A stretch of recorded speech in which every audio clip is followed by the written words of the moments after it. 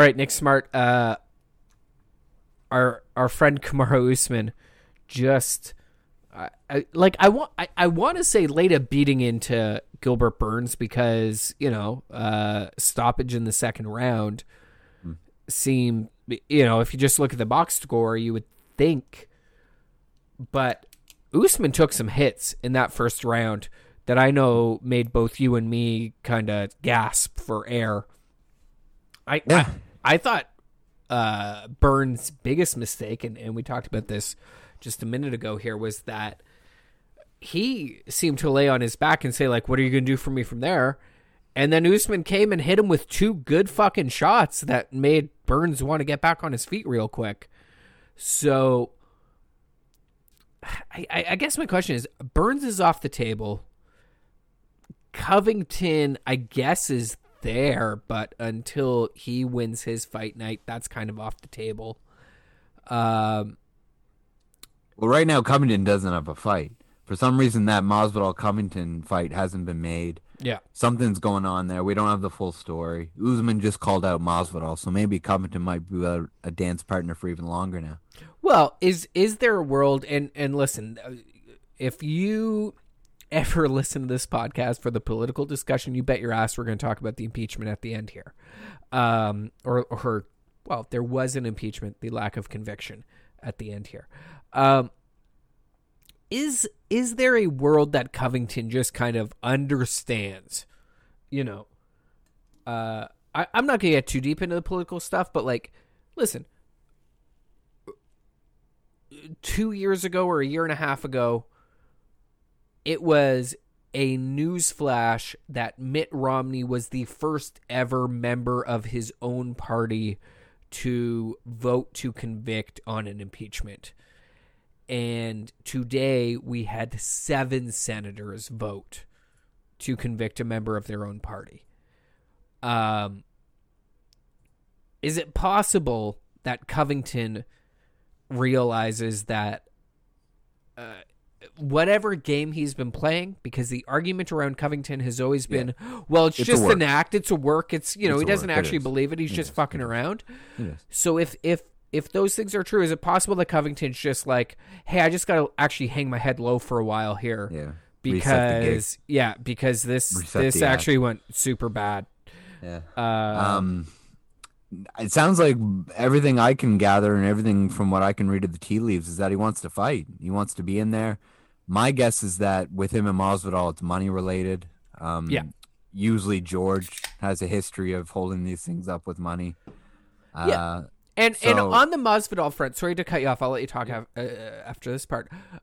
We talked about the idea that like Masvidal had an excuse or whatever. I would argue the more likely scenario as to why Masvidal took that fight is that Burns backed out at the last minute. They didn't have a headliner. They desperately needed someone, and Masvidal could basically cut his own check. And he probably got paid at least $1 million to fight that fight. What do you think? Absolutely. Masvidal had leverage. Dana called him back, made him an offer he couldn't refuse. Masvidal is pretty much confirmed as much. It's all about the Benjamins. John Jones, another guy that's come out and says all he wants is money fights now. So, I mean, if John Jones has any sense at all, he'll realize Izzy Adesanya versus him is the biggest fight in the sport, and that's where the money is, not necessarily at heavyweight. There's big fights for him at heavyweight. Of course, we'll see what Adesanya does, UFC 259 against Jan Blachowicz, if he can get the light heavy title. But back to Covington, I'd like to see him in Masvidal. I'd like to see that business get sorted out. Former teammates turn enemies. I think it's a great story.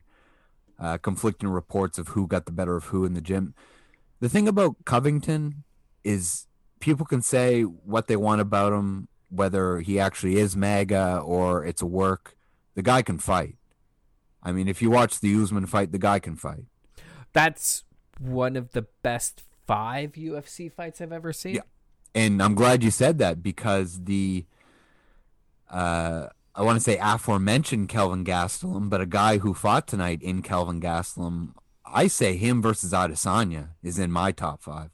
Now maybe it's due to the timing that I came into the sport, but that fight had a large impact on me, and that was a war, that was a bloodbath from what I can remember.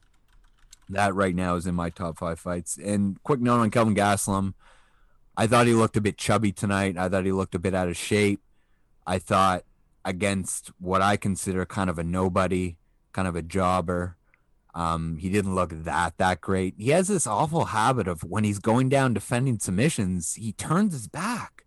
And I pretty much said everything but someone's going to grab this guy by the neck. And about 30 seconds later, the exact same thing happened. And of course, the fight before, Gastelum tapped early because of a heel hook. I think it was Jack Hermansson, so no shame there. I don't know what you do with Gastelum going forward. Sounds like tonight he was saying he wanted to be the backup fighter in case anything happened in the Paulo Costa Whitaker fight. I guess, but I'd like to see Gastelum maybe focus on his body a little more for his next fight. Maybe I'm the only one who thought that. No, listen, we're talking about a guy who gained like a lot of weight since he got married, so I'm not like stones from glass houses. I will admit, acknowledge. You're also not a pro athlete, and I'm also not a pro athlete. Yeah, that's a good point. That guy had a lot of fucking chub hanging around. Like, listen, I'll tell you what. You watch Usman. If Usman leans to the side, leans to the other side, you don't see a lot of fat pouring out. He's chiseled and stuff. Right? It's like Gastelum had love handles tonight. And there were love handles on that dude. Yeah. Now, he won his fight, and so you don't want to, like... No, exactly. He was quite emotional, too. It's a good story. First time getting his hand raised in, like, 3 years now. No shame losing out of Adesanya. The Darren Till fight was hard, and, again, Hermansson caught him early. The fight of... the story of Hillich or whatever, I don't know if you looked that up. That's a wild ride. For anyone who just listened to the UFC commentary tonight, this guy got busted trying to sell 2,000 ecstasy pills, fled on bail to Spain, worked as a bartender for a while, then decided to start running coke between Colombia and Spain, and gets caught with a kilo of coke going into Spain, ends up in a U.S. prison. Yeah, they said he did his time in Rikers. Like, what the fuck? Well, he did some time overseas and then did some time in Rikers. And, God. But, like, that's a fucking story. Yeah, it is. It is. I shouldn't disrespect him by saying he was a nobody and a bit of a jobber. That's a good story. To come back from that, get and fight top 10 guys. That's a good story. I mean, at the end of the day, well, and he was ranked 15 or something, right? Like, yeah, no, it's great. That's great. The thing I sent you a message about on that third last fight is that, we, I don't think it was the Gastelum fight. I think it was a fight a little earlier Ricky Simon fight, maybe. Yeah, that got moved. Now you mentioned to me like, oh, there was some like COVID stuff or whatever that moved. I think there was a Jim Miller fight in that slot, and I assume something COVID-y happened. And fine, but which is ironic because that Ricky Simone Kelleher bat had been put off, I think, twice because of COVID. I'm a Ricky Simone fan. I like the way he weaponizes pace. I love that. Listen, that kid was fun to watch. He's nuts. If you're gonna have a hard time telling me that I should pay $65 to watch two unranked fighters. Yeah. 2 fights before the main. Listen, if that was the first fight on, I'd be like, whatever. All right, you got a couple unranked fighters, and they're like hitting hard. But like, that's the third fight on a 5-fight card that I paid $65 for. Are you fucking kidding me? No, you don't have to sell me whatsoever on that. I don't want Dana coming after me, but I guess I'll just leave it at that. Yeah, fair enough. I'm seeing these fights. I paid the $65. Yeah. Like, I'll get on a fucking high horse over here because I paid the $65. Exactly. No, for sure, for sure, absolutely, man, absolutely. You have perfect stance here to have gripes with that. I agree completely. That's the problem is if you want to see a card every weekend now, as my grandfather, who used to grow up watching Original Six hockey, when he sees some of these bottom feed NHL teams in a 32 team league, he'll be the first to say there's not enough good players to go around. One could maybe argue there's not enough good premium UFC fighters to fill out card after card, weekend after weekend. Well, I said especially this with COVID robbing fights because of COVID and etc. Well, tell you what, here's a couple ideas. Number one, the thing I texted you earlier on Discord of like, why would you not put Lewis versus Blades as the co-main event of this show? Like, give me a 5-round Lewis versus Blades as the number one undercard, or at the number 2 spot on this show. I am more excited for the fight next week than I was about Usman Burns. Yep, no, me too. I was bummed when Blades and Lewis got pushed again because of COVID. Keeping in mind that this fight also got pushed because of COVID. Yeah, no, that's what I'm saying. Yeah, like it's you get. It was weird enough before COVID to get excited for fights. Well, not weird, but one thing that always bummed me out about boxing was the long wait, and same with the UFC, right? Like, I mean, COVID played zero factor in the Stipe versus DC trilogy, and to crank those 3 fights out pretty much took like 5 years of my life, it felt like. Yeah. So to get hyped up for these fights that are 3 months down the road, and then you get within 5 weeks of them, 4 weeks, 3 weeks, and then they get kicked back to another 8 weeks. I said this privately to a couple people going into this card. I was a lot more excited for Usman Burns when it was supposed to happen over the summer, basically, or early fall. So this was one of the COVID ones that got rescheduled that completely lost momentum in my books. I wasn't like you. I wasn't that excited for tonight. As far as Blades Lewis goes, I think they had their hearts set on that headlining a fight night. I think that's the only reason they didn't cram that on this card. And also too, with the COVID cancellation, I think it was on Blades' side, and maybe he's not ready to go yet. And just without going on too much of a rant here, just to finish up the COVID-19 take, that was one thing that at the end of the day, I was thinking tonight, how's this going to go? Gilbert Burns recovering from COVID, and we have Marty Usman recovering from multiple surgeries. I eventually put my money on the man recovering from surgery, not COVID, because I feel like one of the themes on this show has been guys who do come back from COVID across all these platforms of sports are kind of Ezekiel Elliott types. Really, they're lesser people. They're lesser athletes. Yeah, really strong call there, because I don't know how long it's going to take people to identify a trend, but this is sure looking like a trend. Yep. And Rogan even said it himself. Burns was breathing out of his mouth real early tonight. For a conditioned athlete who has never had cardio problems, his gas tank was dry pretty early. With that said, Usman's jab was out of control. Oh my God. Man, he floored him twice with just a jab. Well, I mean, the knockdown that eventually led to the knockout in the second round was a jab. And from my boxing days, like I've been watching boxing since I was 10, right? I've been watching UFC since I was 35. I've been watching boxing since I was 10. And one of the early things you learn watching boxing is the jab is underrated. That like if you find a boxer with a really good jab, that guy's gonna go fucking far. And Usman kind of strikes me as that guy, where he's just like, yeah, I'm just gonna slam you with my jab 15 times in that first round, and none of it's gonna look super great. Nope. But one time I'm gonna hit you with it, it's gonna feel real bad. That is the one spot that Usman does look a bit clanky, is with his boxing. It doesn't look as fluid, as quick. Burns definitely looked faster earlier. Definitely looked more lethal with his hands earlier. Usman said he got hit and it hurt, and he was like, "Oh, I got to pay attention." Yeah, and he was hurt. Honestly, I think that knee hurt him too. Maybe that, but Usman's explanation of how that went really actually jives with what I saw, at least with the eye test, that he was like, oh, that shit hurt, I gotta pay attention now. And all of a sudden Usman was just like, all right, I'm not gonna let you hit me with some like wild hooks anymore. Yeah. Right? Like I'm gonna jab. If you go down, we'll figure that out. But like, if you wanna throw haymakers, I'm not just gonna be like, all right, I'll eat the shot and move on. It's like, no, that actually hurts, so I'm gonna treat you like an adult.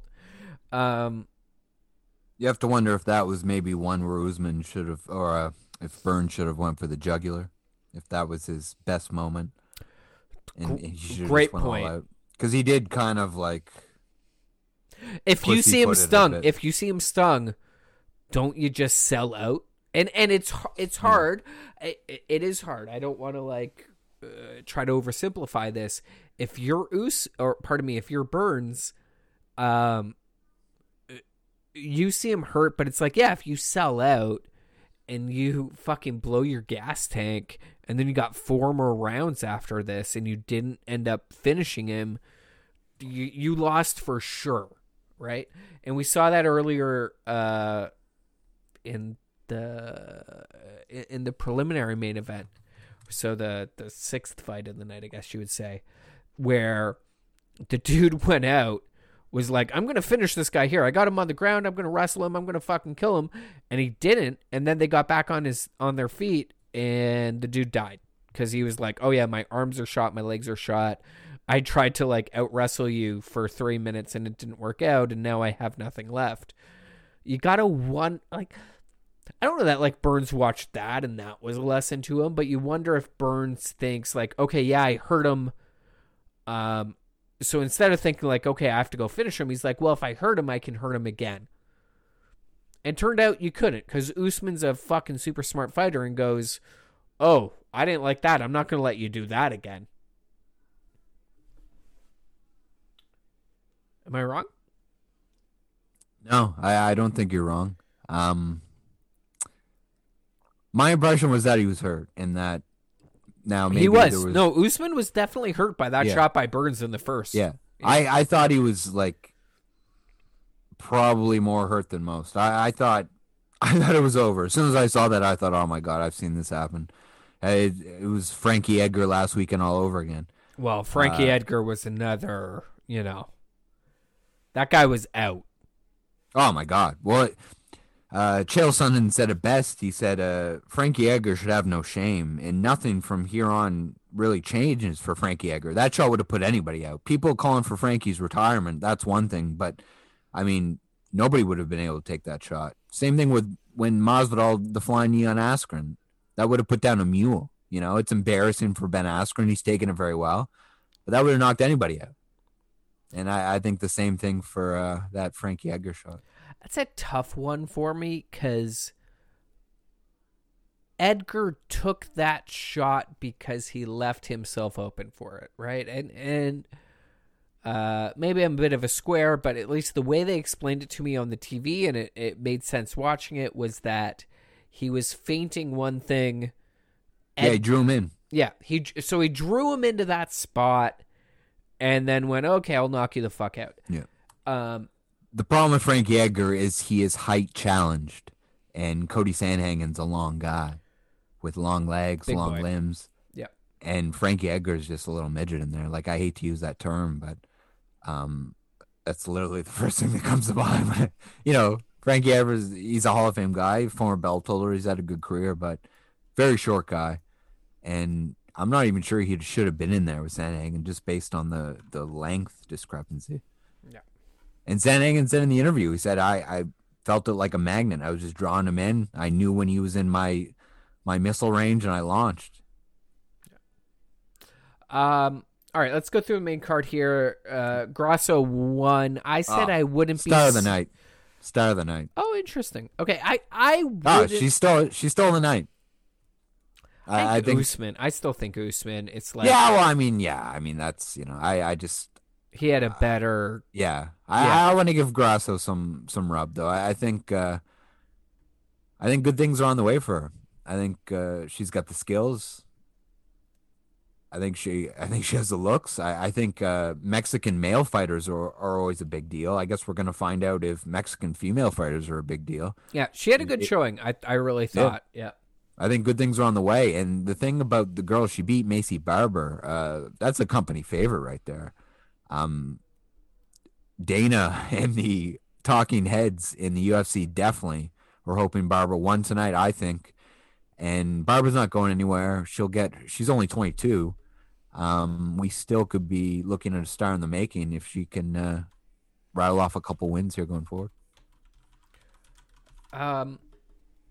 We talked about Gastelum a little bit. Anything else you want to add about that fight? I didn't think.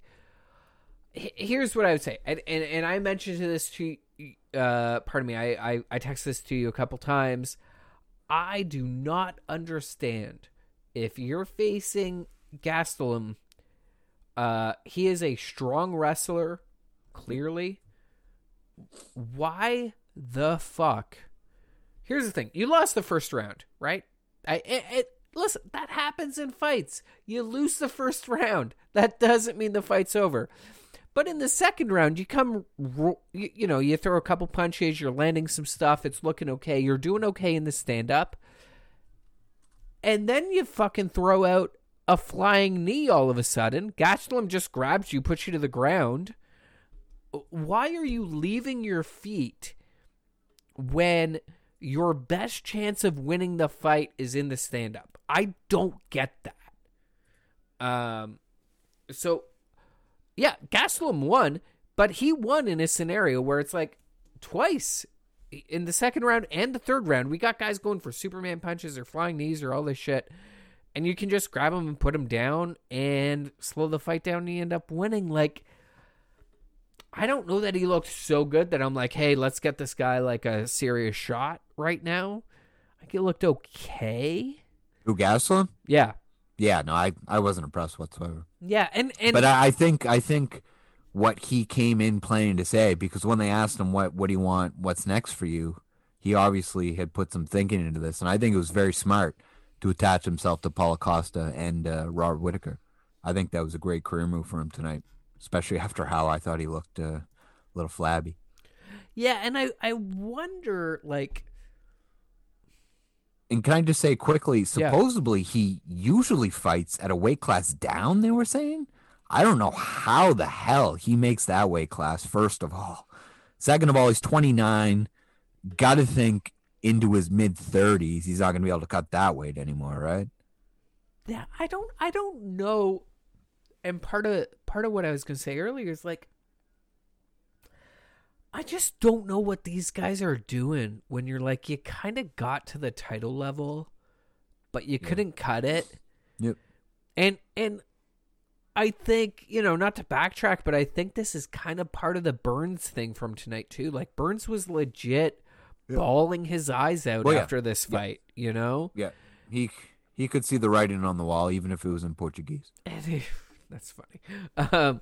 And I don't get these guys where you have shown that you cannot cut it at a level to win a championship. So, like, why are you hanging around to be number 4? Yep. Like, I guess it's your living. Yeah. Paging Frankie Edgar, right? I mean, we just talked about him. This gatekeeper. I feel like I still have fights in me. Some guys fight for money. Frankie says he fights for the love. I say good for you, but usually guys don't play for the love in the NFL, and there's a reason for that, right? Yeah. Usually it's for money. Like, let's, that's just it. I mean, simulated car crash once a week. These guys are even getting theoretically worse, but 3 times a year. So that's a different convo for a different show, I guess. But my thought gatekeeper, is, right? I think Gastelum can get back though, because he's only 29. Adesanya just left the division. Hold on, easy on the age talk, because you and I have had this conversation 1,000 times, right? Like, I don't care about your number for age. How many punches to the head have you taken? Yeah. Max Holloway. Yeah, mileage. Yeah, absolutely. I hear you. But yeah, here's the deal: the guy that he went to war with lost, and we've pretty much agreed that he won't get through. Adesanya has moved up a class. Now, I don't think Adesanya is going to stay gone forever, but in the meantime, guys like Costa, Whitaker, and I guess Gastelum are going to figure it out. Darren Till's still in there. And see, Darren Till has a win over Gastelum. So what do you do with Darren Till, right? Yeah. Yeah. And it creates problems. I think he's got a fight coming up, or didn't he just fight? So yeah, Till lost to Whitaker and he tore his ACL. So yeah, he's still rehabbing his knee thing. So but, I mean, he gets arrested like weekly over in England. So we've got Adesanya versus Blachowicz, is it? Blachowicz. I'll tell you, man, Izzy better be careful. You know, he could stand there and trade with Gastelum and Costa and take those punches, but if Blachowicz connects, Blachowicz will knock him the fuck out. Yeah. Oh my God, man, Blachowicz is a strong motherfucking man. The problem is Blachowicz knows that, and Adesanya in all of his fights wants to counterpunch. Right? Adesanya versus Romero was just him hoping Romero would throw shit out. Yep. And then to a lesser extent with Costa, right? I mean, Costa went in there and made a fool of himself almost just as much as Romero. Yeah. So I guess my thinking about this, like, number one, the pay-per-view we have coming in 3 weeks is maybe the best one we've seen stacked in a year. Like, it's out of control. You got Nunes, you got 3 title fights. Yeah. You got 3 Jan title Sterling. fights. Sterling is a strong dude, but like Blachowicz versus Adesanya, like, I'll tell you what, I actually question some of the matchmaking, because I think if you headline the show tonight with Blachowicz versus Adesanya, because like let's be real honest here, tonight's show sucked. Like, that was a bad card. I for a pay-per-view, it felt like a fight night tonight. It felt like if I wasn't looking at the clock, I would have sworn it was a fight night tonight. Dude, as a guy who paid $65 for it, yeah, there's a reason these sites exist. It's true. No, I have been the guy going to church saying you can't waste money on a UFC because you always get your money's worth on those 5 rounds or on those 5 fights. That wasn't true tonight. Like, that was a waste of money on my part tonight. But better than watching anything else, right? I mean, you know, like, I watched A Few Good Men the other night for the first time in a while. First of all, what a movie. Great movie. I'd rather watch A Few Good Men than that pay-per-view for sure. Well, exactly. In fact, I was going to leave that till my final take for a shout out to Aaron Sorkin for that masterpiece. But yeah, I mean, the thing is like, you know, I got off work late. I came home. I wasn't going to watch anything else. Like, the Leafs Canadiens game was just ending. But honestly, even though I grew up as hockey's my main sport and into a Leafs family, I'd still watch the UFC over that game right now. I had a parlay that involved the Leafs, Usman, and something else, and the Leafs ruined it for me. The Nets got the. I have another one with the Nets. Yeah. Okay. Yeah, that makes me a shitty Maple Leafs fan, but at least I'm not gonna lie to you, right? Like, I'm gonna admit it. I'm gonna be honest with you. That's how much I love the UFC right now. You know.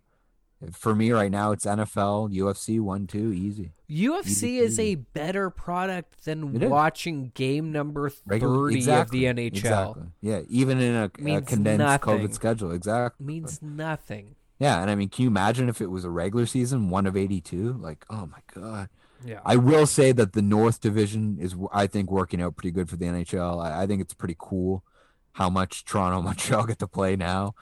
And how much Canadian rivalries. But it's part of the beauty of the NFL.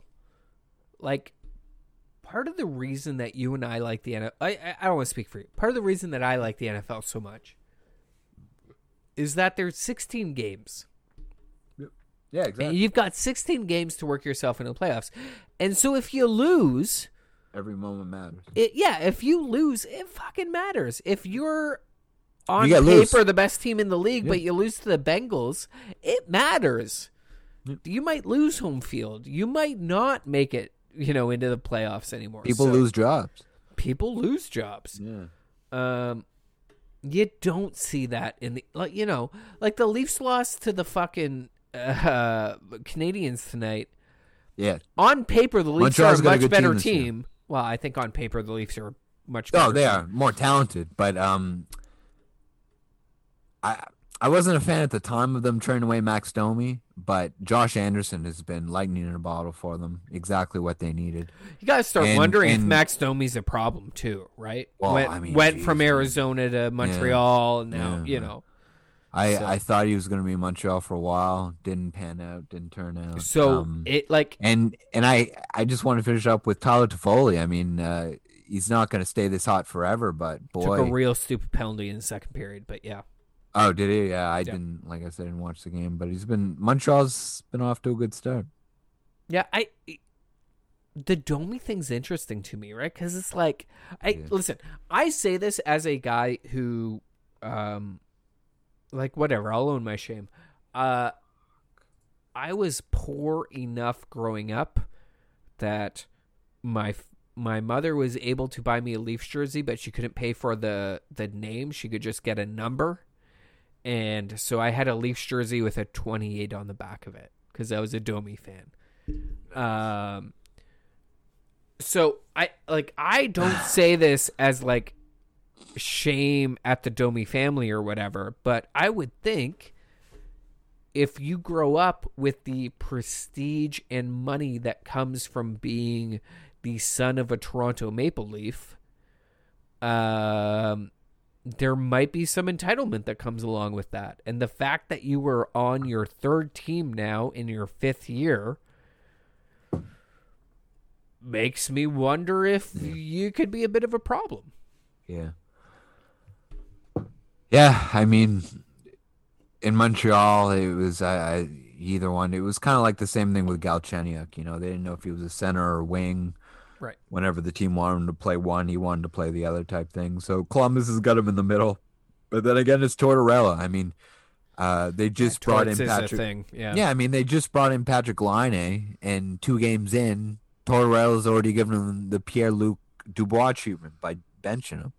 Now, It sounds like Laine had basically told off an assistant coach, and Torta felt like he needed to draw a line in the sand, but I don't know. I mean, if you're Laine might be an issue, right? Because absolutely. There's that too. I say this as a guy with him on a dynasty team, but he might be an issue. No, absolutely. I'm a big Pierre-Luc Dubois fan, so I like that trade for Winnipeg. I think Dubois is going to do good things on that second line center position and on the second power play unit. But just quickly in Columbus, if you're Max Domi and you're on your third team, and like you said, 5 years?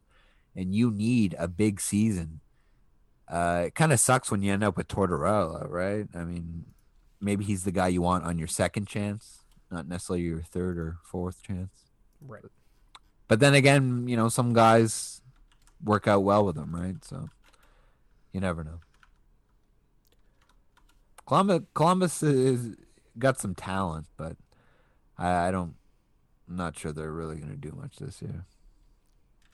Meanwhile, my opinion on Winnipeg is very strong and out front in this show. Paul Maurice better hope he gets that team into the playoffs, and he better hope they win a series. I mean, surprising that he's made it this far at this point. Yeah, I am too. I was calling for his job this time last year. I really was. You were. You definitely were. Yeah. I'm a fan, but I mean, something's got to give him Winnipeg. I've never seen so much talent. Have you seen Eller's numbers start the season? Kyle Connor's a stud. Scheifele. Oh, my God. They got a Vezina in net, the reigning Vezina winner, Hellebuck.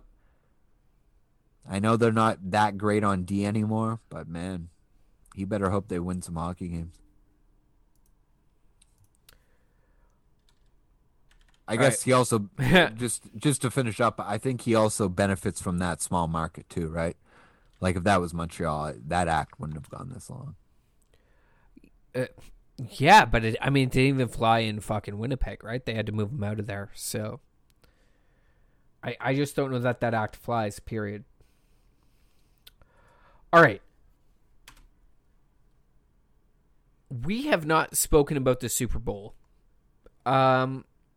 Yeah, I mean, I might as well eat some crow, but you can get something off your chest first. No, I mean, I have similar crow to eat. Like, Yeah.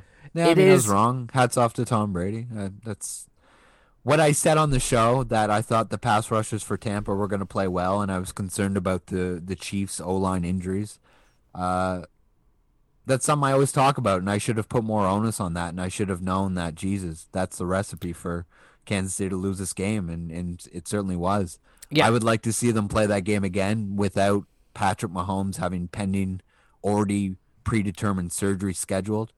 I I mean, think that but would be dude, kind of cool. the surgery aside, we talked on this show. I made what might be the dumbest comment I've ever made on this show, of like, there's been injury concerns going into a lot of Super Bowls, but this one is a delight because there hasn't been that much. Except I didn't talk about the fact that there's injuries on the left tackle and right tackle of the Kansas City offensive line, and. I sent you a screenshot of what the dropbacks looked like for Patrick Mahomes versus Tom Brady. And, I might post it as the picture associated with this thing. Tom Brady did 3 or 5 step drops the whole game, and Patrick Mahomes ran more as a quarterback than any quarterback has ever run in a NFL football game, scrambling in the backfield. It was like, what, 500 yards beyond the line of scrimmage? It was an obscene number. Yeah. And on one foot, right? So, I mean, talk about a good game script for Tampa, right?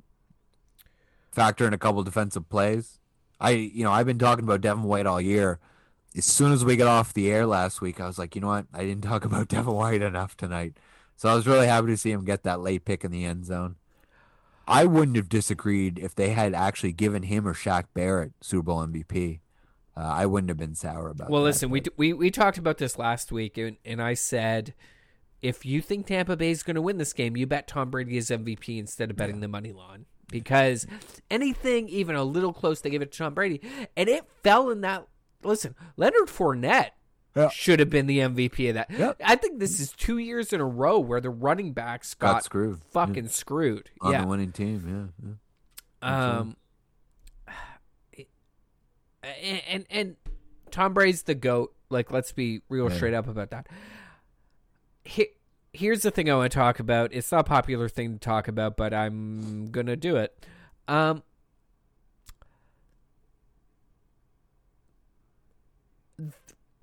Listen, I'm not saying the game's rigged. I don't think the game's rigged. But the officiating was awfully one-sided in that game. Yeah, there was some bad flags. And they seem to really only go in one direction. Yep. I don't think that's a thing that generally happens for Tom Brady. Like, there's folks that are like, oh yeah, the Patriots. Like, listen, the Tuck Rule game, that Raiders Patriots game back in, what would it be, 2001 or 1999 or something. That was the right call at the time. Like, based on the way the rule existed at the time, that was the right call. Now, should it have been the right call? That's a fair argument. And that fair argument falls into also things like Heath Miller extending the ball, 3 or 4 years ago Jesse James extending the ball for the Steelers a few years ago. But in this game, like, dude, I talked about it with you, like, this Tampa Bay defense, their strategy appeared to be, you can't throw a flag on every fucking play, so we're just going to be hella physical the whole goddamn time. And the officials appeared to decide we can throw a flag on every play, but only if the Kansas City Chiefs are the ones to blame for it. There were some that were reasonable. There were some that were entirely unreasonable. Even that offside call, like, how many times in the regular season do you see that called where somebody on the end of the line has their head a little forward on the line, but it doesn't interrupt the kick? Mm-hmm. Sometimes you'll even find, like, if the guy's lined up offside and he's been, like, sedentary lined up offside for, like 5 seconds, the ref will even alert him. Yeah, they'll be like, hey man, yeah, like, you're move over, lined up offside here, man. Yeah. Now, D Ford never got the benefit of that doubt. Ironic true. that was against Tom Brady. That was Mahomes versus Brady. Baby, we don't. And you can argue if D Ford had gotten that right, the Mahomes would have had 2 rings going into that game. But yeah, I mean that's a tough call. I just thought, I was hoping there was going to be a league memo that told them to swallow their whistles, but that certainly wasn't the case early. I thought later, I mean, once the game was out of play, I guess they just let them play. But and so, how many years we've had the refs swallow their whistles? 5, 10 years in a row now, and then all of a sudden they're out here calling every fucking penalty anywhere close to, so I don't want to take away, like, listen, Tampa Bay won by fucking 20, right? Like, this is here, you know what, Kansas City, more than, if you wanted to bitch about officiating, your best bet was Tyreek Hill catching the passes that bounced off his face mask. Yeah. If you want to bitch about officiating, it'd be better if it was a 3-point game where your skill players were catching balls that literally bounce off their helmet. And since that didn't happen, we say, okay, of course Tampa Bay should have won this game. But momentum's a thing, and we talked about this in that that San Francisco New Orleans game earlier in the year where, San Francisco is winning that game, and then all of a sudden they get flagged 15 yards for sacking Breeze, and they come back and win by a bunch. But it's like, hey, if that didn't happen, San Francisco was up 14 and they probably roll the game. I felt like the Super Bowl was very similar in that way. What do you think? Sorry, I was trying to follow what Dana White was saying live in the post-fight presser. Can you ask that question again? Just that. What did you think about the outcome of this game versus the theories based on penalties? Yeah, I mean, I don't know. Something that can get pretty conspiratorial. Like you originally said on this topic, I thought it was incredibly one-sided. I thought the Chiefs drew way too much of the heat. But it was also an undisciplined showing by Andy Reid's team. Some people were theorizing, whether correctly or incorrectly, that the car crash involving Andy's son had led to some unneeded distractions for the Chiefs this week. I hope that wasn't the case, but something that probably deserves to be mentioned. Hard to say. There's no way we'll ever know. Does this tarnish the Andy Reid legacy? Sorry, I was taking a drink there. No, not whatsoever. Because they're not done. Reid and Mahomes are not done winning rings together. What if that's the only ring they ever get? That's fine. I mean, they're not going to... Like the narrative that Mahomes was going to catch Brady, that became pretty difficult after last Sunday's game, right? Yeah, that's over. Yeah. So that's, like Brady's not going to get caught by anybody at this point in our lifetime. So, I'll tell you what, I'm okay with it. I don't like him as a dude, but like he is the greatest of all time. I am fine with there being a quarterback who has more rings than any organization. Yeah. I mean, that's quite a stat. Quite a stat.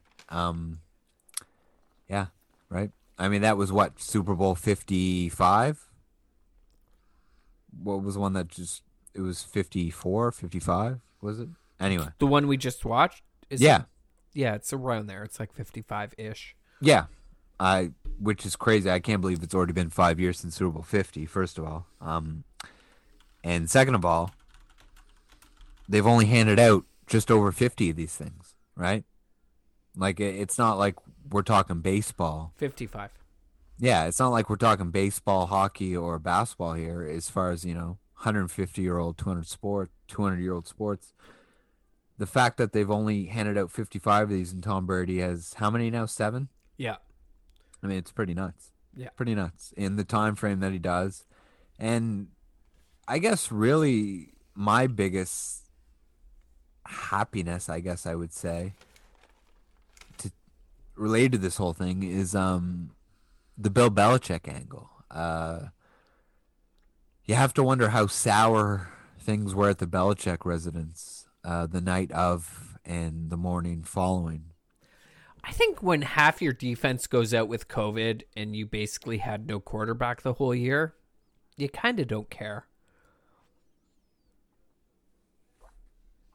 Yeah, but I mean, the reason they have no quarterback is because they felt the need to move on from the guy that just won the Super Bowl. Well, they felt the need to not pay him what he was getting paid, I would say. And maybe Tom was tired of Bill too. I think that's got to be part of it. Oh yeah, I mean I think that's 100% why he left. But I think with that New England team having all of those defensive, I'm assuming those defensive starters are back now. I don't think the league and the Players Association are going to come to the same kind of agreement where you can have, half a fucking roster just not show up because of COVID. Like, there's going to be enough vaccines and shit. Yeah, listen, the league put out a directive being like, hey, we're not going to hop the line for vaccines. You bet your ass every NFL player is going to be vaccinated before September. Like, that's going to be part of what happens. Yeah, there's a reason Roger Goodell wrote that letter to President Biden saying, have all the NFL stadiums are welcome to be injection sites, right? Like, I'm sure that wasn't out of the goodwill of his heart. I think they would have written it either way, but yeah. But I mean, it was conveniently leaked to the media, and Oh, for sure. Like, he couldn't have just done it and not told anybody, right? Like, everybody had to. Yeah, anyway. There was no way that was going to be a quiet thing that they did. But honestly, like, okay. They were missing an over-the-hill Pat Chung and an over-the-hill Dante Hightower. Like, any Patriots fan or any NFL observer that thinks getting 2 players that have a lot of mileage and are past their prime back. I mean, yeah, Pat Chung's a leader in that defensive secondary. I think experience in a Belichick defense is, I guess, pretty worth. Yeah, I'm not expecting the Patriots. So we'll see what they do in the draft. We'll see what they do in free agency. It depends. Listen, if the Patriots end up with Deshaun Watson, they're favorites, right? That's the first I've heard of that. No, I'm just throwing that out there. Like, yeah. I mean, stranger things have happened, but I'm not sure I see that one happen. But we're living in a world right now. Like the Broncos might be the favorite. Okay, but we're living in a world right now where we've got Deshaun Watson, Carson Wentz, and potentially Russell Wilson as I'm not like totally on the train on any of those. Frankly, I think there's at least a 25 to 35% chance that all 3 of those quarterbacks are still the starters on the teams that they're on right now next year. I don't think we should be absolutely shocked if that's how things play out. But I'll tell you this Russell Wilson situation is escalating quickly. It went from there are reports that Russell's unhappy to quotes from Russ saying, I don't like getting hit as much as I am. Yeah. He has a point. I didn't realize how high up on that list he was. He has taken some hits. For sure. Yeah. For sure. But I mean, there's other ways to go about it. Like, you could just text Pete or your GM and say, hey, maybe we should draft an O-lineman this year in the first round. Yeah, like, but they might not be listening to that. They don't. Yeah, they must not be, because I'm not sure what favors. Because honestly, Like, he ends every interview he does with "Go Hawks." Like, yeah, the guy loves Seattle. He loves playing for the Seahawks. I don't think he wants to go anywhere else. So it sounds like, yeah, you're right. He must feel like he was backed into a corner, and this was his last resort, his last option. He felt forced. And if you're on the Seahawks and you're seeing Deshaun Watson, more or less work his way out of a situation, and you see that that's a thing you could just do, you're like, oh shit, I never even thought about the fact that I could just like become a problem child and therefore move to a better situation. I wonder. Listen, I also read a story in the last 24 hours that James Harden apologized for his behavior. But, part of that interview was also him saying, like, credit to the Houston organization because they didn't have to trade me to a place like this. It's like, no, well, they had to trade you to a contender.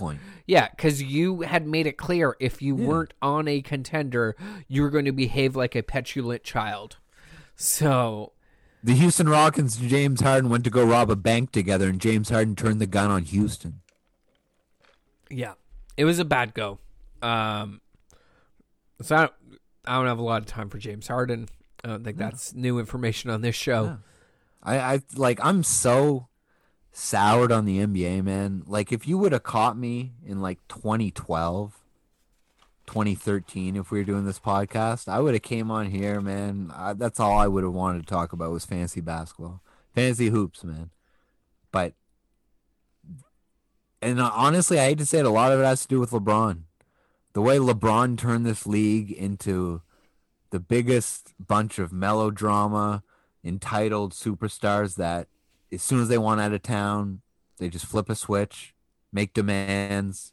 They've got all the leverage. And you end up with all these teams that, like, the Clippers for Kawhi. Yeah. Listen, Kawhi brought Toronto a championship. Year, huh? And I'll tell you what, Kawhi was on a 2-year deal. Like, this is the part no one wants to talk about.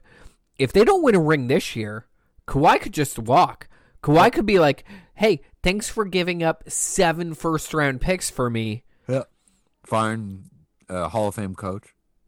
Yeah, I'm on my way. Peace. To the Pacers or, who the fuck knows. Now, Pacers drafted him. That'd be a good story. That's true. We assume that he's going to stay in L.A. because he's got, family that's under criminal prosecution there.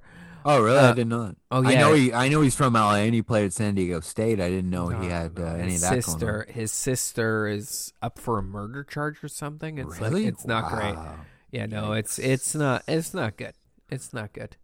Javaris Crittenton stuff. I say this as a guy that, like, my current claim to fame is that the game that I paid too much money to be in the action seats at the Jays, where you're like right behind home plate in those first 2 rows where you're on TV. Yep. That was when he was looking at schools, wasn't it? Kawhi, it was after he won a ring, and so he came strolling down into the, and I thought it was weird. Every time I went into the aisle before he showed up, people were really like, "Can I see your ticket?" And they like checked my ticket like 3 times trying to get to my seat, and I was like, "All right, whatever." Like, cool. Like, I guess it's this hard to get down into these seats. You hear a tall black guy's coming to the game. But it turned out one of the ushers said to me, like, no, like, because Kawhi was here, we had to really like up the security level and like everybody that was around and make sure that nobody was down there that shouldn't have been. Oh, really? Is that stadium policy? No, that was Kawhi's demand. Who knows? No, I think that's probably a standard thing. Yeah, I agree. Yeah. If they had Robert Downey Jr. or something, it's probably the same kind of deal, But that's how big Kawhi was at the time, right? Like, he was the fucking dude. But there's a world where, like, he just doesn't win a ring with the fucking Clippers this year. He's like, Clippers aren't, yeah. Well, he's like, I actually don't know that this team is that good.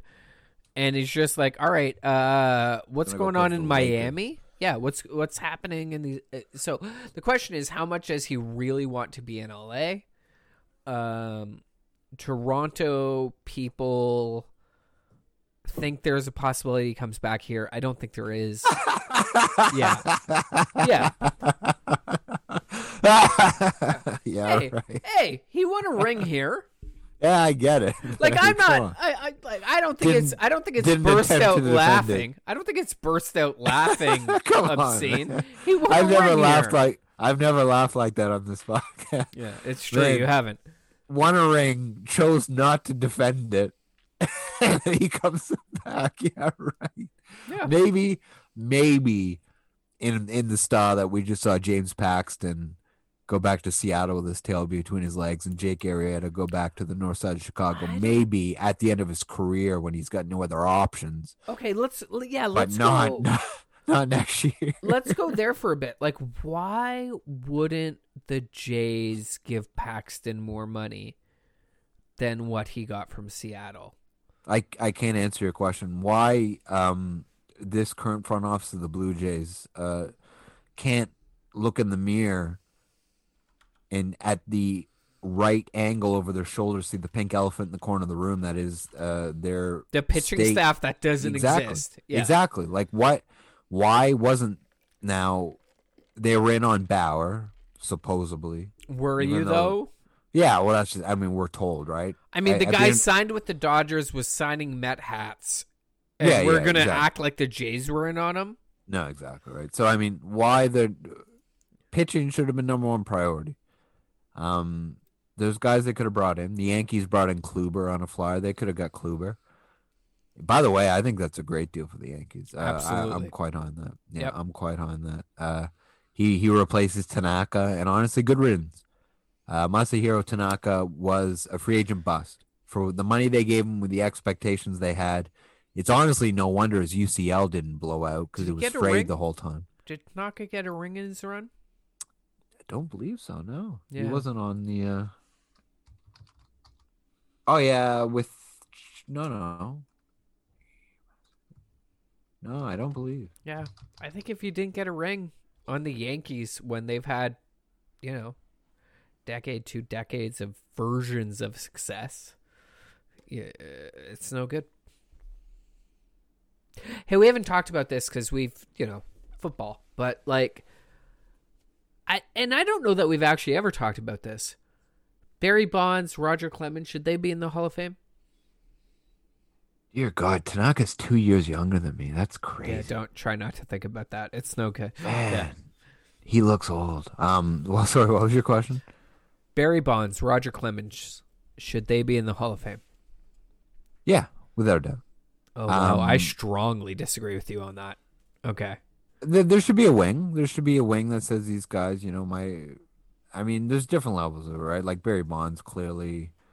Palmeiro perjured himself, and he wasn't even really a Hall of Fame player. The thing with Barry Bonds is he was a Hall of Fame player before he put a needle in himself.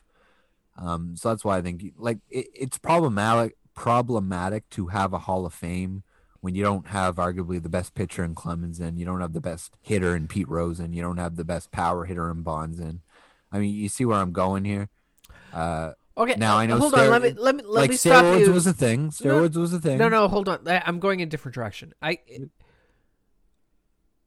wonder, and I'm curious what you think about this. I wonder how strong the argument to keep Clemens and Bonds out, to a much lesser extent Pennant. Because I think Pettit should be in there. Honestly, if you're letting the other two guys, honest one. Yeah, if you're letting the other two guys in, put Pettit in. Yeah, but let's get something straight. Pettit wasn't the pitcher Roger Clemens was. No, they're like if we can both agree that they did steroids, even one admitted, one didn't. Clemens was the much better pitcher. Yeah, but Pettit was not so much worse that he won a lot of rings. He would have still been a Hall of Fame pitcher. Yep. Yeah, I agree. If we ignored those things. But the point I was trying to get to is, if we weren't keeping out Pete Rose for his gambling indiscretions, if we didn't have an example of another person who behaved badly and was not allowed in the Hall of Fame, would we still hold back these guys? Or does Pete Rose, as being the shining example of a guy that we don't let in, make it acceptable to say Clemens doesn't get in, Bonds doesn't get in? That by having Pete Rose out there as one of the greatest baseball players to ever live not be in the Hall of Fame, it creates a precedent for voters and others to say that you can be one of the greatest but not get into the Hall of Fame for whatever reason. Or do you think they're not connected at all? I have to stand with what I said earlier. You know, I say you put them in, and it's a separate wing, whether it's an asterisk, whether you call it the literal steroid wing, whatever you have to do. But I think they got to go in. And honestly, the one that really got me this cycle was Curt Schilling. I don't know what Curt Schilling has to do to get in. Like, I understand that he's not a great human being. Well, that's the problem. There's a character clause. The character clause is why Curt Schilling's not it. The thing is, though, is like, it's never him breaking the law and ending up in handcuffs. It's just him having different political beliefs than other people. So I just don't know. Like, the guy was a Hall of Fame pitcher, man. Like, when he was with the Phillies, when he was with the Diamondbacks, he won a ring with the Diamondbacks, won a ring, broke the curse with the Red Sox, the bloody sock. The bloody sock is in the Hall of Fame for fuck's sake. Yeah, that's the thing, right? Like, you broke the curse with the Red Sox, and you had this seminal game in that process with the bloody sock game. Do we decide that you like conservative people is more important than that as far as you getting into the Hall of Fame? That's a tough sell. That's a real tough sell. Now, I'll tell you what. I have a bit of fuck Curt Schilling where he's like, I don't want to be on the ballot anymore. I don't respect the opinion of the baseball writers. I only want to be voted on by my peers. I have a little bit of go fuck yourself from that, right? Talk about going down with the ship. Yeah. I didn't think there was a need for that, but I think you should get in. Listen, and here's the thing. I think Curt Schilling is the best argument against the character clause, because Curt Schilling has a lot of beliefs that I disagree with. Like a fucking lot of beliefs that I disagree with. But he's not a criminal like Rose. Well, and he didn't cheat at the game.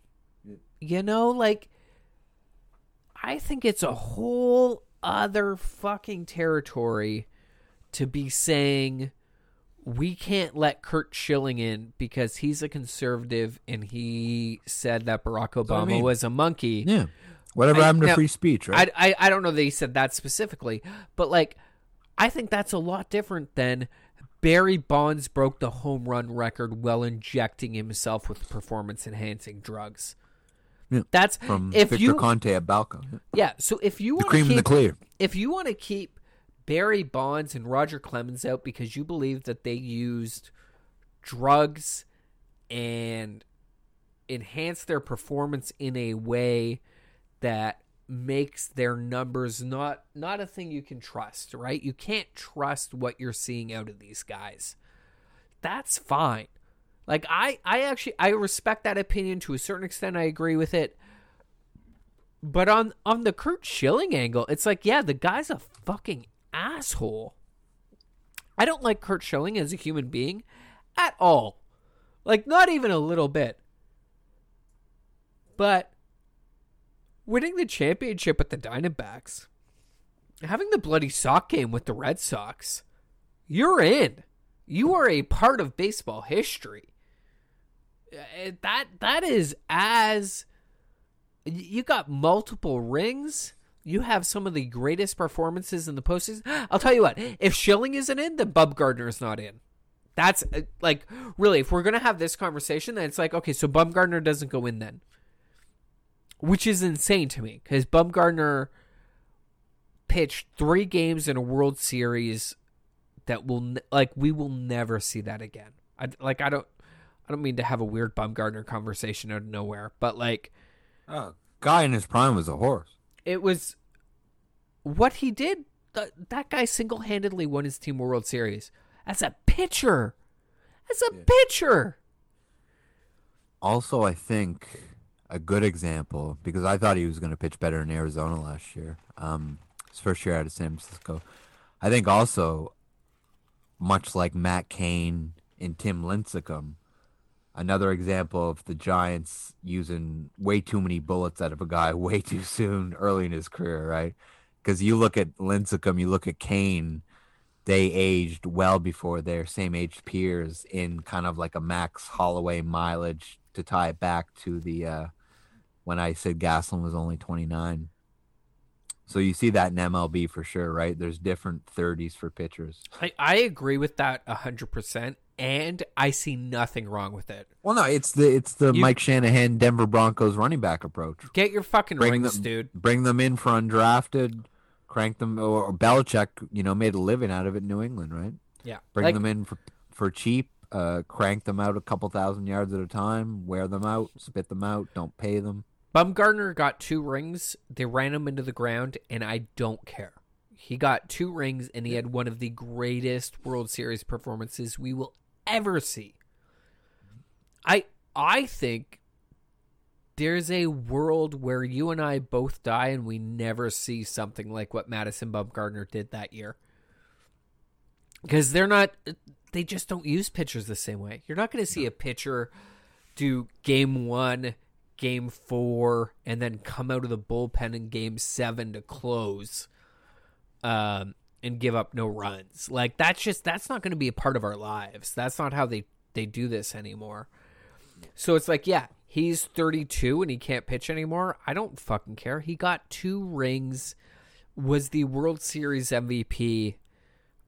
That is as good as it gets. And just to tie it all back in, it's like, on the Schilling front, that guy, dude, he was on that Phillies team that lost to the Jays. Yep. He won with the Diamondbacks, and he bloody socked his way through that Red Sox series. Yep. That guy belongs in the Hall of Fame. That is a part of baseball history. And he is also a shitty human being. Yep. I think that is different than Barry Bonds and Roger Clemens using steroids to be better at the game. I understand wanting to keep someone out of the Hall of Fame if you think their success came from cheating, right? Like, you use performance-enhancing drugs to give you that success. I get that. But if your argument is, yeah, but he was a bad guy, I don't care. I don't care. Ty Cobb is in there. Ty Cobb was the baddest of bad guys. Killed a man. Yeah. Like, straight up killed a man. Manslaughter, flat out. Yep. Different times, obviously. But yeah. As we look back in history, a man died at the hands of one Ty Cobb. Flat out. All right, we got 15 minutes. Anything you want to talk about? Just to finish up quick, like, I'm not putting all these guys in. I don't put McGuire in. The reason I put Clemens and Bonds in is because I think they're Hall of Fame players before they used it, whereas McGuire wasn't. McGuire, it took every last granule of steroids for McGuire to have that 1998 season. So I wouldn't put McGuire in, but I would put Clemens and Bonds.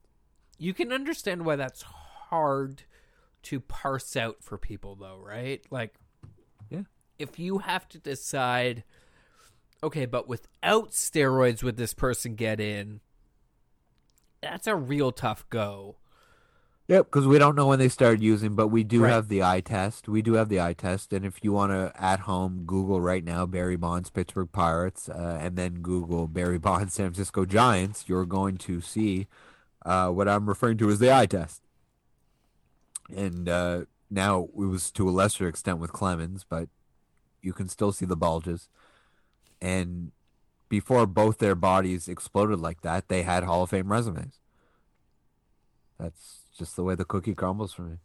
Yeah. But again, it's a brand new wing. You can call it literally the steroid wing. You can call it the asterisk wing. You can call it the offender's wing, whatever you want to call it.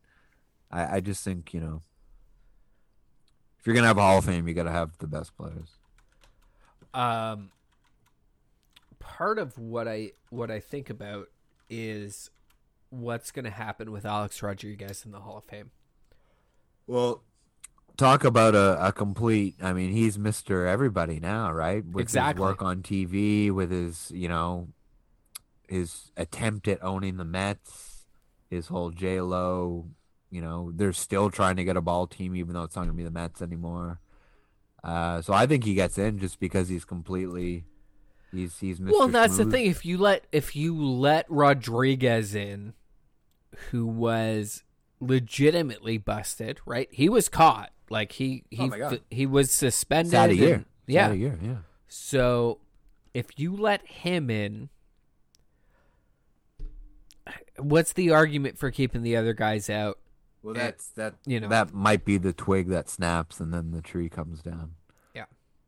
And I think it's interesting because Rodriguez is ineligible till 2022. Yeah, exactly. Some of these guys could be falling off the ballot. And so all these guys will fall off the ballot. So, like, what happens if you put Rodriguez on the ballot? He gets in. Like, he's for sure not going to be first ballot. Like, maybe I'm out on a limb there, but like I don't think he'll be first ballot. But let's say he goes in 2025, right? They make him sit a couple years as penance or whatever. But, the guy's the fucking all-time home run leader right now, isn't he? Like, is there a world where he gets in from the new age voters and then these, like, veteran voters say, okay, well, if he's in, then we can let in Clemens and Bonds, and we end up letting all these guys in, and to what extent does any of this really matter?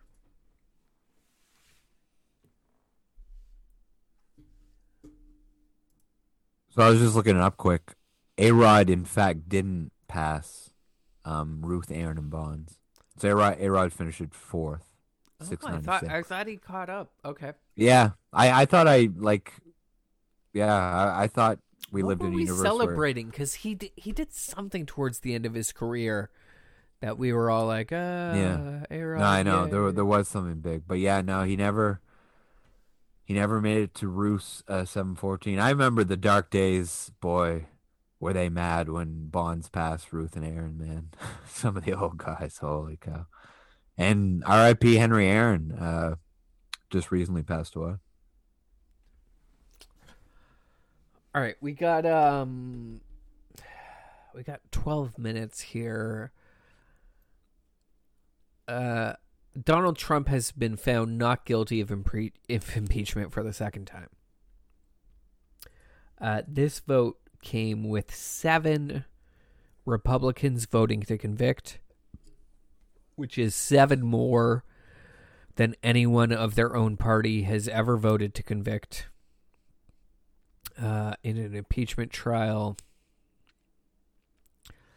Any thoughts? I mean, I think Bill Maher said it well. I believe it was last night when he said that the basis of the second impeachment should have been the phone call with the Georgia lieutenant governor. That phone call, like that was the dirtiest phone call in maybe the history of politics outside of Richard Nixon, right? I mean, why they didn't just play that clip and then say, we rest our case. Instead, they chose to go with the angle that, he was on air inciting all of this. The more we are removed from what happened that day in D.C., it's sounding to me like they had help, that the doors were unlocked, left ajar, and they were let in. And it sounds like there were guys with comms, with earpieces talking to each other. So it doesn't sound like it wasn't, it was initially reported that it was this big uprising and break-in, but yeah, it sounded like they had inside help, and that maybe, wink, wink, nod, nod, doors unlocked, etc. But yeah, as far as like the impeachment, like I mean, the guy's out of office. It's mainly ceremonial at this point. It felt, I don't know. It's hard, right? Because on the one hand, I would say this felt, and like almost inarguably was, a political acquittal, right? That like this guy was dead to rights. That any reasonable person viewing the evidence in this scenario would say, yeah, he was guilty. Of course he was guilty. The part that a lot of folks don't want to talk about is that impeachments became political, or maybe always were, but listen, Bill Clinton lied to a prosecutor, and he got impeached for it, and the Democratic senators decided that wasn't worthy of impeachment. Put another way, Bill Clinton committed a federal crime of perjury, was impeached for it, and Democratic senators decided telling the truth to a federal prosecutor was not enough to warrant impeachment. So we're 20 years later, and Democrats are shouting, how could you possibly view such an obvious subversion of our democracy and norms and vote to acquit? And they point to Mitch McConnell, voting to convict Clinton, but exonerate Trump. And I say, like, guys, you actually set the bar, right? Like that, like as much as Democrats and leftists in general want to be angry about this stuff, you set the bar 20 years ago where you said you can lie to a federal prosecutor for no reason better than saving your own embarrassment. Now, is there a conversation to be had about,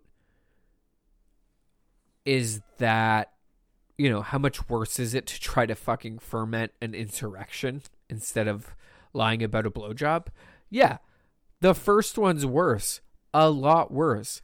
But what we established as precedent in 1998, 97, 99, who knows, was that the politics will override the facts. And once we established that, this was bound to happen. This was bound to happen. Lewinsky was 96. 96. What? But was the impeachment 96? No, it probably would have been 97. Yeah, like 97, 98. Yeah, she was a White House intern 95 to 96. Yeah. So I'm assuming the blowjob was probably. Yeah, you would think. The other thing too is like to use that singular. I think is naive too, right? Like it's probably plural. Right. Right. Blowjobs. Well, the blowjobs or cigars. And this is just kind of my hobby horse recently, right? Is that like people are so outraged that a group could act in a strictly political manner and not pay attention to the facts. Dude, it happened in the 90s, and it happened on our team. Bill Clinton should have been convicted and removed from office because he lied under oath. And if you're the good guys, you say, you put country over party, and you say that is a bridge too far. And that didn't happen then. And so to say now, how dare you? You know, when the 90s was a fucking party line vote. That was a party line vote. You got 7 Republican senators to say this was not okay. It's more than has ever happened in that country's history. You know, you and I recorded a podcast the day that all this happened. And I felt like it was jarring at the time, and I still feel like it's jarring. I don't know if you've watched any of the video that came out through the impeachment trial, but there is... No, I didn't. I've like between work and school right now, I'm looking at 80-hour weeks, so there's been some stuff slipping through the cracks. That's fair. There's been stuff that's come out that's like jarring. Well, I'd heard that basically all his lawyers had quit, and so I wasn't surprised. Well, that was before any of this started. He came in with guys who'd been on his legal team 3 days, right? Well, I heard that he threw quite a temper tantrum after the lawyers' opening remarks. Yeah. I guess. Yeah. He was not happy with what his lawyer put forth whatsoever. Anyways, that's all I gotta say on the So what was the crazy stuff that was going on? Like, what did I miss? Well, just like people ranting and raving like Mussolini in the 40s. No, just like the level of violence. The day that this stuff happened, and even if you didn't read or listen to a lot of stuff,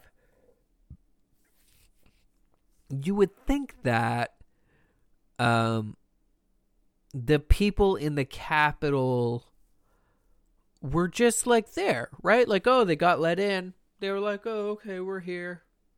All right, fine. Now we'll leave. And dude, when we recorded that day, I mean, my argument was kind of that, right? Let them in. Who fucking cares? Let them blow off some steam, and then they'll leave, and it'll all be fine. The stuff that they showed, the video that they showed, was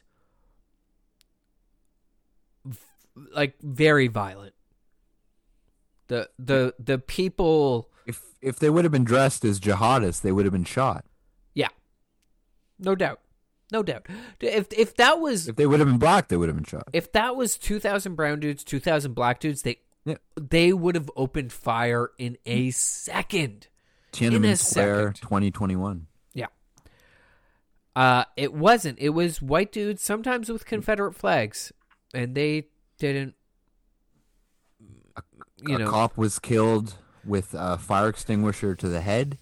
Yeah. And another one was dragged down the stairs while he heard the crowd yell, "Kill him with his own gun." I mean, that's pretty chilling stuff. Yeah. Not to mention they had I think they had a gallows set up where they were going to hang Mike Pence, supposedly. Like, holy cow, man. And wow. Donald Trump was tweeting during this that Mike Pence was the traitor.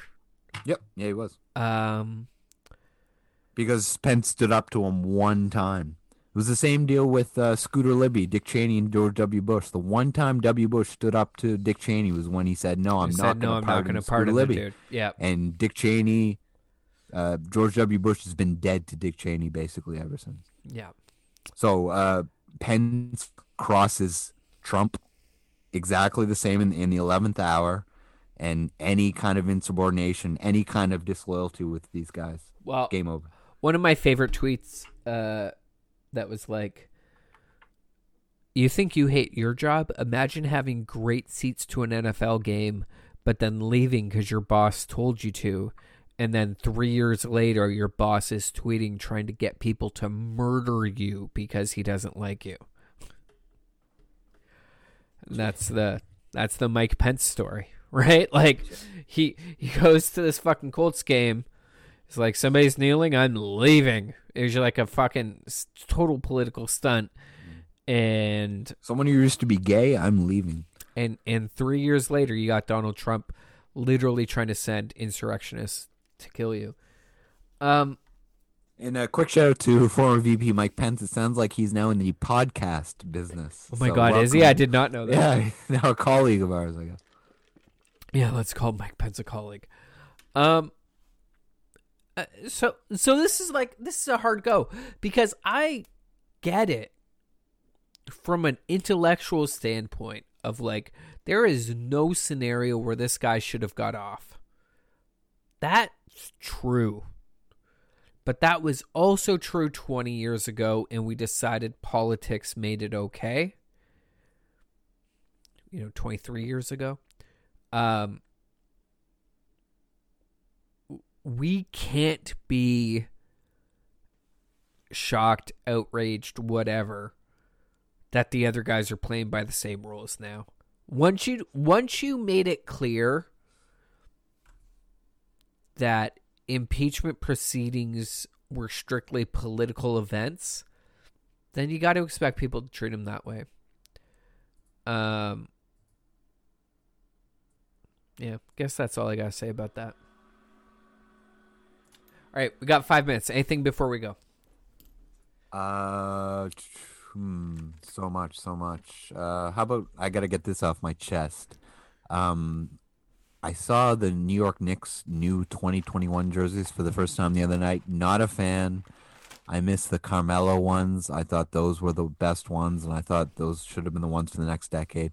The other thing is I noticed instead of the Nike swoosh, they're now using the Jumpman Jordan logo, which I'm not a fan of, considering when Jordan was playing for the Bulls, it was the Knicks that were at his mercy many a times, especially in the playoffs.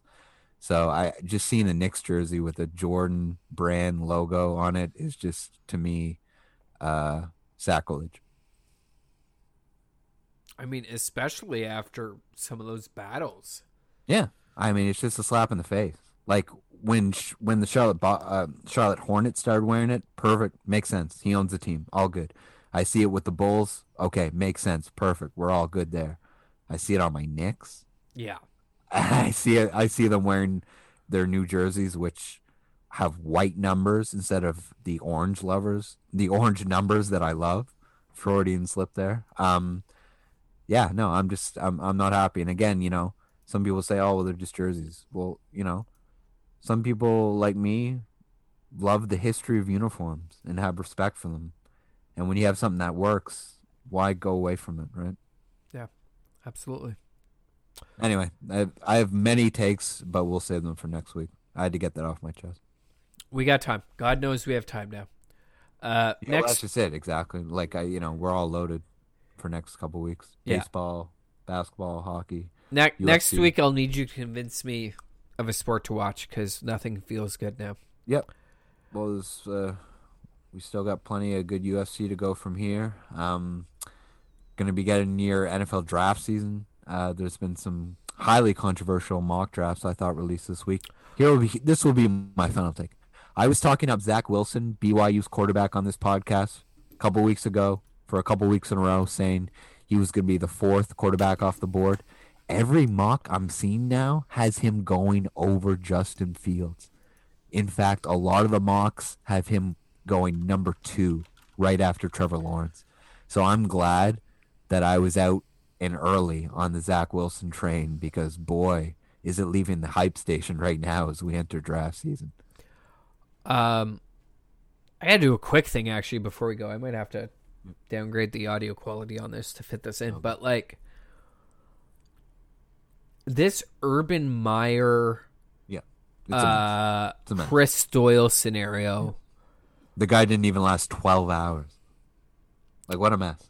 And either you didn't do the homework or you did the homework and you didn't care. And I'm pretty sure the second one's worse. Well, here's the thing. I heard this news. I don't mean to be like a fucking, racist hipster here, but like I heard this news in the afternoon before he had resigned, and I read the quote that said, "I've known Chris for close to 20 years." Yep. And when I read that, I was like, what the fuck? Like, why do you think that's okay?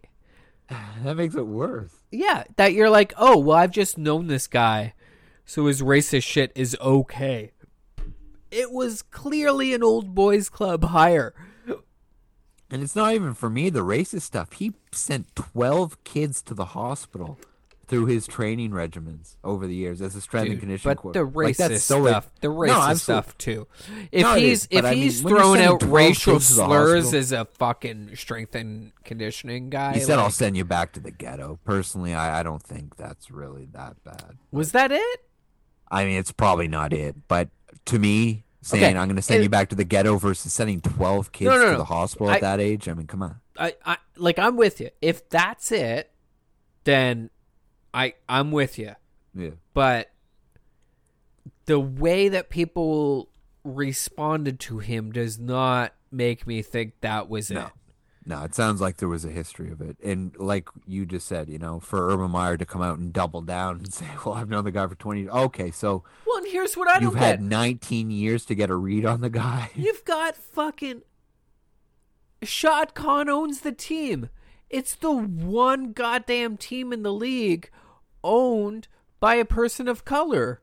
Yep. And you're out there being like, I think this guy's good. Yeah. Hiring your strength and conditioning coaches from the local KKK rally. Yeah, why? Why do you... Now, I said to my wife Jamie earlier, like, it says something about... I don't know if it's the NFL or these old school guys or whatever, but like clearly this guy figured out that he was a distraction and just resigned. Yep.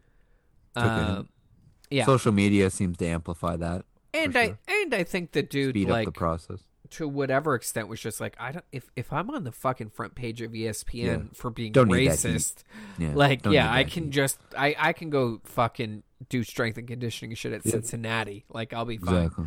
Yep. But it's good. I think Urban Meyer just didn't give a fuck, man. Well, and that's what I think too. And if I'm the fucking Cons, I'm like, what the fuck are you doing? Yep. But you're out here trying to give jobs to guys you like. But also too, they've expressed an interest in turning their ball club around and winning at all costs. And this guy's has a track record of winning. But now he's got to go win. Okay, but like, are you gonna fucking show me the last NFL team that won a Super Bowl with a bunch of white guys? Yeah, it's probably the Patriots. Let's be real. But like, sure. But yeah, as I've said as I've reminded, especially the younger fans, I'd like to think schooled many times on this podcast. The last starting corner that was white was Jason Sehorn, and it was a long fucking time ago. Yeah. So to answer your question about white guys winning Super Bowls, you're not winning them playing cornerback. We all know that. Yeah. So outside of McCaffrey and Danny Woodhead, you're not going to find many at running back either. Yeah. Did we talk about J.J. Watt? No, we didn't. Is he going to the Steelers? You got to think, right? Derek and TJ are there, so you would think. They're already filming the Subway commercials, the three of them. They're already filming that they're doing that tag show or whatever. Oh my God. I watched. It's no good. It's a bad show. Oh, it's terrible. You know what's sad is when the pandemic first started, I was like, oh, man, this is kind of like sports. Maybe I can get into this. Because I remember, like, when I was a kid, like, American Gladiators, and there was some nostalgia there, and I was like, oh, man, this could be really cool. Boy, man. It's a bad show. Even though it's different competitors and different, like, live tapings, every episode is basically exactly the same. Yeah, it's not good. It's not good TV.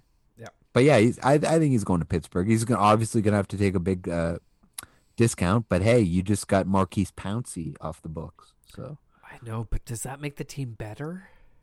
No, certainly not. He's still a Pro Bowl center. That's a I mean, you need a center now. Yep. So you're using at least a second round pick on that. So yep, you got to draft a center now. But yeah, I think Watt's a natural fit with the Steelers. Already a stacked D-line with Hayward and Tuitt and all those boys. T.J. Watt, many people thought should have won Defensive Player of the Year. He outpaced Aaron Donald. I'm comfortable with Donald winning that because he saw more triple teams and he certainly saw more double teams. Yeah, so we're going to be like, oh, well, TJ should have won it because it's like, and I say this as a fucking Steelers fan. I'm like, no, Aaron Donald had 3 guys on him more than anybody else in the league. Yeah. Without a doubt. And in a lot of cases broke through those. Yep. And even then his numbers were just short of TJ's. Just barely. It's, If the shoe was on the other foot, right, like we know who would be dominating. Steelers fans would be losing their mind if the shoe was on the other foot. Absolutely. Oh, absolutely. But yeah, I think I can't see Watt going anywhere else, right? I mean, unless it's like an obvious win now situation. It'd be, exactly. Green Bay, New England, Tampa Bay, like those are scenarios. I would say no chance New England. Did you know that Stafford... I think Stafford had a full no trade clause. And said the only place he didn't want to go is New England. Yeah, the only place he named was New England. So now, I don't of that know discussion is Patricia. Yeah. But still, like, talk about glaring, huh? Like, holy cow. When I saw that, I had a good chuckle. So my thinking about that is maybe a little more nuanced, that he might just know, I don't want to be basically the guy after Brady. Yep. Right? Like, if you go to New England, there's one dude you're getting compared with, and it's literally the greatest quarterback of all time. So, what's your upside? Oh, you win a ring? No, you don't, because he's seen the depth chart at the skill position. No, but you're not making the playoff. But even if you pull it off, dude, like, let's say you go out there and you win a championship, you're the second best quarterback. Yep. You win you win 3 championships.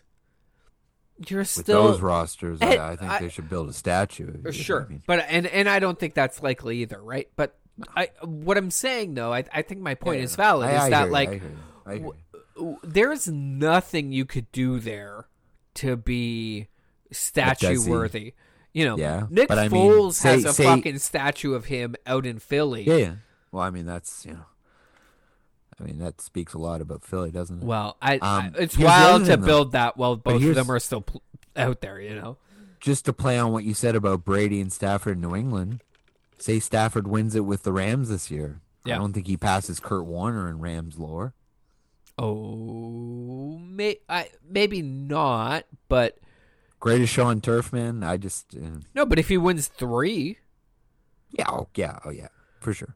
If he wins 3, it's not close, and if he wins 2, it's a conversation. Both of those things aren't true in New England. Yeah. Right. If you win 3 in New England, it's still like, yeah, but right, like, and they're mass holes. Like, it would for sure be a yeah, but in LA, you win 3, you're like, oh. You've got 10 million people behind you. Let's for sure carve out some time for next week to talk about the current state of the NFC West, because I do have some opinions. I don't think it's going to be such a gravy train for the Rams that they think it's going to be. I really don't. The NFC West is so interesting because it's like, loaded. It's loaded right now. But especially if the 49ers upgrade a quarterback, man. Okay, but what if they don't? What if it goes the other way? What if Russell Wilson is out? What if Jimmy Garoppolo is out? And so you've basically just got going anywhere. I hear. Cardinals are going to be better though. Kyler Murray's going to take maybe not a big leap, but a little leap. I think the O-line's going to be better. I think they're going to be better under Kingsbury next year.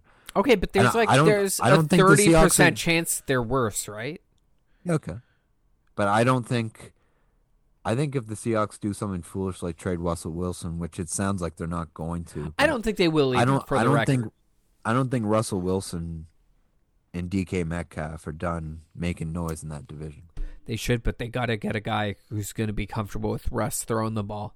And I'm not sure Pete Carroll's the head coach for that. This has been a hobby horse of mine, but like Pete Carroll gets nervous when you throw a pick. Let me put it this way. Tom Brady threw 3 picks in the conference championship game. And then they came out in the Super Bowl and he threw the ball 70% of the time in the first half.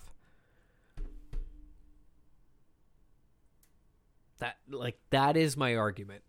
If you're Russell Wilson and you're like, yeah, I'm going to throw some picks sometimes and I'm going to fucking, pull it off. Here's the other piece. Do we need to have a conversation about, for lack of a better term, mobile quarterbacks taking hits and aging in a way where they're not as mobile? Like, listen, Russell Wilson can't outrun linebackers anymore. And that's not a shot at Russell Wilson is a better football player than we will see 9 times out of 10 at the quarterback position. He's an elite quarterback. He has a ring. He has the potential to win more. And he can't outrun a linebacker anymore. So, do we start having a conversation about the long-term success of guys like Russell Wilson, guys like Carson Wentz, where they had a lot of mobility and that mobility disappears, and then all of a sudden we're like, it's not going great. Anyways, these are things to talk about for the next 6 months until football comes back. We're super over time. Anything else before we go? No, I think we can kick the rest of next week. Shout out to Kamaru Usman for ensuring that we both had a successful night. I didn't want to talk about what you bet, but I had at least $250 on Mr. Usman, and I've made close to $100 as a result. So thank you. Sounds like a smart thing to do. Yeah. And I'll tell you what, like folks who are like, oh, how could you do this? It's like, okay, here's what's up, right? That's a 37% return. Now listen, there's lots of stuff that you're gonna put your money into, like GameStop, that you'll just lose your goddamn money in the stock market or whatever. And there's a scenario. Listen, Usman got hurt with a punch early in this fight. Yep. Right? There's scenarios where you lose your money here. I thought it was gonna be an early night. Yeah. It's a sport where one punch can change it and end it, right? But it's sudden death overtime at all times. If it fucking doesn't, like, people act like a fucking 38% return. They're like, oh, how could you bet $200 when you're only getting 80 back? I'm like, guys never lost. That sounds great. Guys never lost. He's the champ, so that means you have to beat him convincingly. Like, there was so much. The guy he was fighting just beat COVID-19. Like, it was a pretty smart fucking bet to make. If right? I gave you $200,000 and you gave me 80 back, I'd be like, you're doing amazing at investing. Mm-hmm. Yeah. That's, I don't want to act like sports betting is investing, but like, the returns on some of these, especially on the favorite side, that's strong. And especially for 15 minutes of your time. And, oh, by the way, 15 minutes of your time that you're immensely entertained. Yeah. Yeah. I mean, people pay good money for that level of entertainment. And that's the flip side. I said I paid $65 for this. Well, I'll tell you what. I made it back. Yep. Take that, Dana. Yeah. But that's probably how Dana would like it, right? That's true. I'm sure Dana would like fans to pay for fights and then make money betting on them, right? Or lose. And he's got agreements with those guys. I felt like the Usman line was low because Conor got beat, 3 weeks ago or whatever, 2 weeks ago. That I felt like there was a direct correlation between that people were like, oh, betting on the underdog in UFC, and this wasn't the fight to do it on. I think there's I actually, let's take a look just before we go off the air here. I'm real interested to see what the Blachowicz, yeah, that should be good, number is. Let's see if I can pull it up here. So that's fight night. That's a tough one to handicap, man, because like Izzy Adesanya has verbally said he's not planning on putting on a single pound. Like he's coming in at the same weight that he always is. That's so classic Adesanya. Yeah, and so I do wonder, like, just so what we've got Adesanya minus 265. Okay. I kind of like Blachowicz there. Yeah. Plus 200. With his power. Just let me say quick as we finish things up. Quick note about Izzy Adesanya. Anybody that hasn't woken up and smelt the coffee yet and realized that this guy is the face of the sport, this guy is the biggest name in the sport, needs to give their head a shake, because it's time they figure things out. The time is now. Izzy Adesanya is the franchise. Listen, I agree with you to an extent. John Jones doesn't want to hear it, but it's the truth. Well, that's not what I was going to say. Conor McGregor is still the biggest name. Yeah, I mean, he's the biggest draw, absolutely. Yeah. But when we're talking the total, I mean, I think we can agree Conor's probably past his prime as a UFC fighter, whereas Adesanya, I mean, the sky's the limit, right? This guy can do anything he wants. Yeah, but he might get knocked the fuck out. Yeah, like, he could. Like the big money fight and one of the all-time fights is Adesanya versus Jones. It is. Yep. And so John Jones is just too stupid to figure it out. Yeah, and so they've said Jones is going to get the winner of the heavyweight title fight. Yep. Stipe Ngannou. So if Adesanya wins this fight too, it makes it incredibly complicated, man, because Jones just vacated that title, left that division, put on this weight to go be a legit heavyweight. So I mean, yeah, you know, he's like they can do it across one division, but they can't do it across two divisions. I'll tell you what, I have Izzy Adesanya can't go fight in the heavyweight division. You know I have a real problem with John Jones going right into a title shot. You've got Blades versus Lewis happening next week. Like, if one of those, if you say that going in, like, you know, if one of those guys goes out and has a convincing win over the other, one way or the other, like, I would like Lewis to win that fight, but, like, even if Blades comes out and fucking submits him in, you know, the second round, Blades should be getting a heavyweight championship fight after that. The only problem with Blades is... Well, he's boring. He's terrible to watch. Hey, I'm all for, you know, him getting the W's as much as it drives Dana nuts. But the only thing with Blades is he's fought Ngannou twice and he's lost to him twice. If it's Stipe, I'd like to see Blades get a shot at Stipe. And I think it's going to be Stipe. Yeah, I mean, if we're going on history, right? I mean, Stipe's beat him once before. Yeah. Nunes minus 1,000. So you you need to bet 1,000 to poor win Megan 100. Anderson. Poor Megan. Well, it's a rough go. Yeah, I mean, great card, but rough go. She's going to get obliterated. But as I've said before, there's no shame in coming in second to the best female fighter on the face of the earth. Pound for pound. That's it. That's all. Thank you all for listening. My name's Charles. He is Nick Smart, and we will talk to you again next week.